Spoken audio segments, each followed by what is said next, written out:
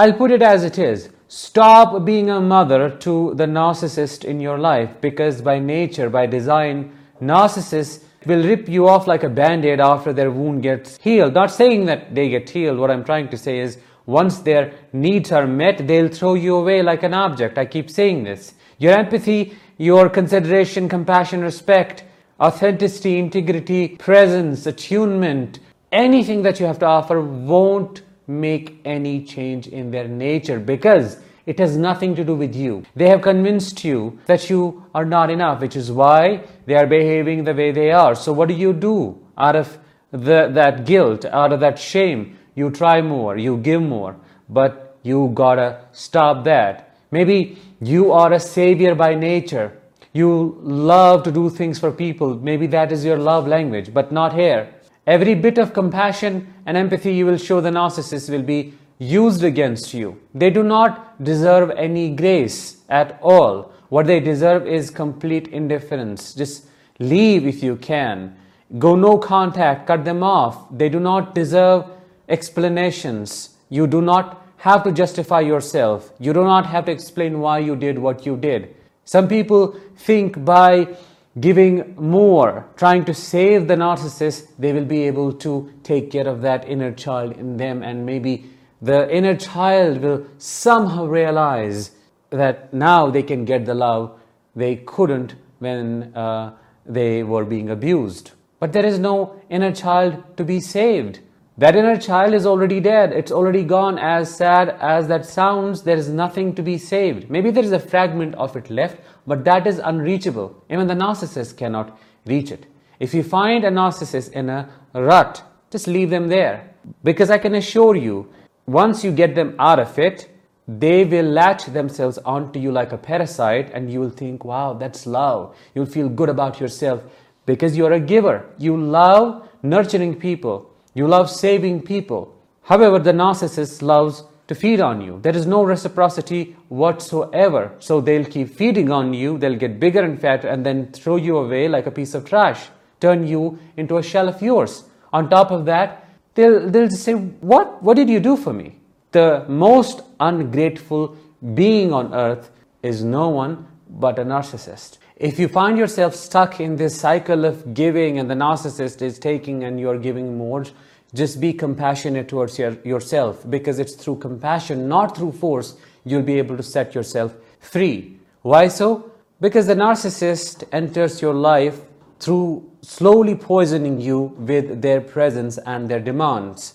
They demand a lot, and then when you fulfill their demands, it's not enough. So you feel compelled to do more, and then more, and then more, and more, and more, until you give all of yourself to them. You offer everything that you have. They program you to serve their ego. So you are stuck in a trauma response of fawning, of appeasing their ego, and that takes time, a lot of energy, resources, and support to unstuck yourself from. Maybe you also need to take a look at your childhood. How was your relationship with your parents? Was it performance-based and transactional? Now, I'm not saying that you caused this to yourself or your childhood trauma is the sole cause of why it's happening to you. Of course not. I do not believe in that theory. What I'm saying is that trauma pattern is activated by the narcissist's presence and the trauma they cause you. So if you have this aspect to yours, this people-pleasing aspect that was triggered by your narcissistic parents' abuse in you, that also needs to be taken care of. Probably you gained their approval, your narcissistic parents' attention, only through pleasing them, doing more and more, becoming their therapist, their mother, reversing the roles, taking care of them, nurturing them. Maybe that's your core wound, and that is what you need to work on. If you feel compelled to keep giving out of shame, obligation, guilt, and this hopeless hope, ask yourself objective questions like, what am I getting back? What is the narcissist doing for me? Why am I not demanding anything? Why is there no balance in this relationship? Why is it only me who keeps trying? Because a relationship is balanced by more than one people. If it is only one person, then it's not a relationship. A relationship only exists when more than one person contributes to the dynamic and balances it out. You have to also consider how they are treating you. Instead of being grateful and thankful, they are belittling you, humiliating you, shaming you for many, many reasons. They keep taking on one hand and quite shamelessly try to destroy the source of their main support. How is that just? Maybe you may not be able to recognize any of that because you are under their spell. Maybe that is what your normal has become. Maybe not doing that makes you feel you're betraying them. But I am telling you today, you're not betraying them. They have compelled you to keep serving them. They have burdened you with responsibilities they should be taking care of. You're not their parent.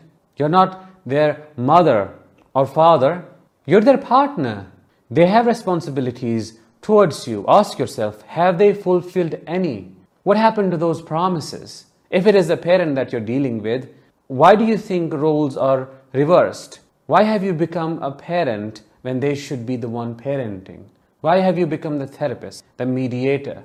Why do you feel so obliged to just be there to take care of your narcissistic mother or father, or else everything will collapse? That is not normal. A narcissistic parent controls you using three things: fear, obligation, guilt, which is fog. Do you find those things in yourself? How can you put stop to these things? I know these questions are very difficult to answer and they bring in a lot of sadness, but you have to wake up. You have to realize you are being taken advantage of. Your shame, sympathy, empathy, compassion, kindness, all the good qualities that you have are being used against you, and that is not what you deserve. With that, I would like to bring this episode to an end. I hope you found it insightful. If you did, let me know in the comments. I'll talk with you in the next one. As always, let the healing begin and continue.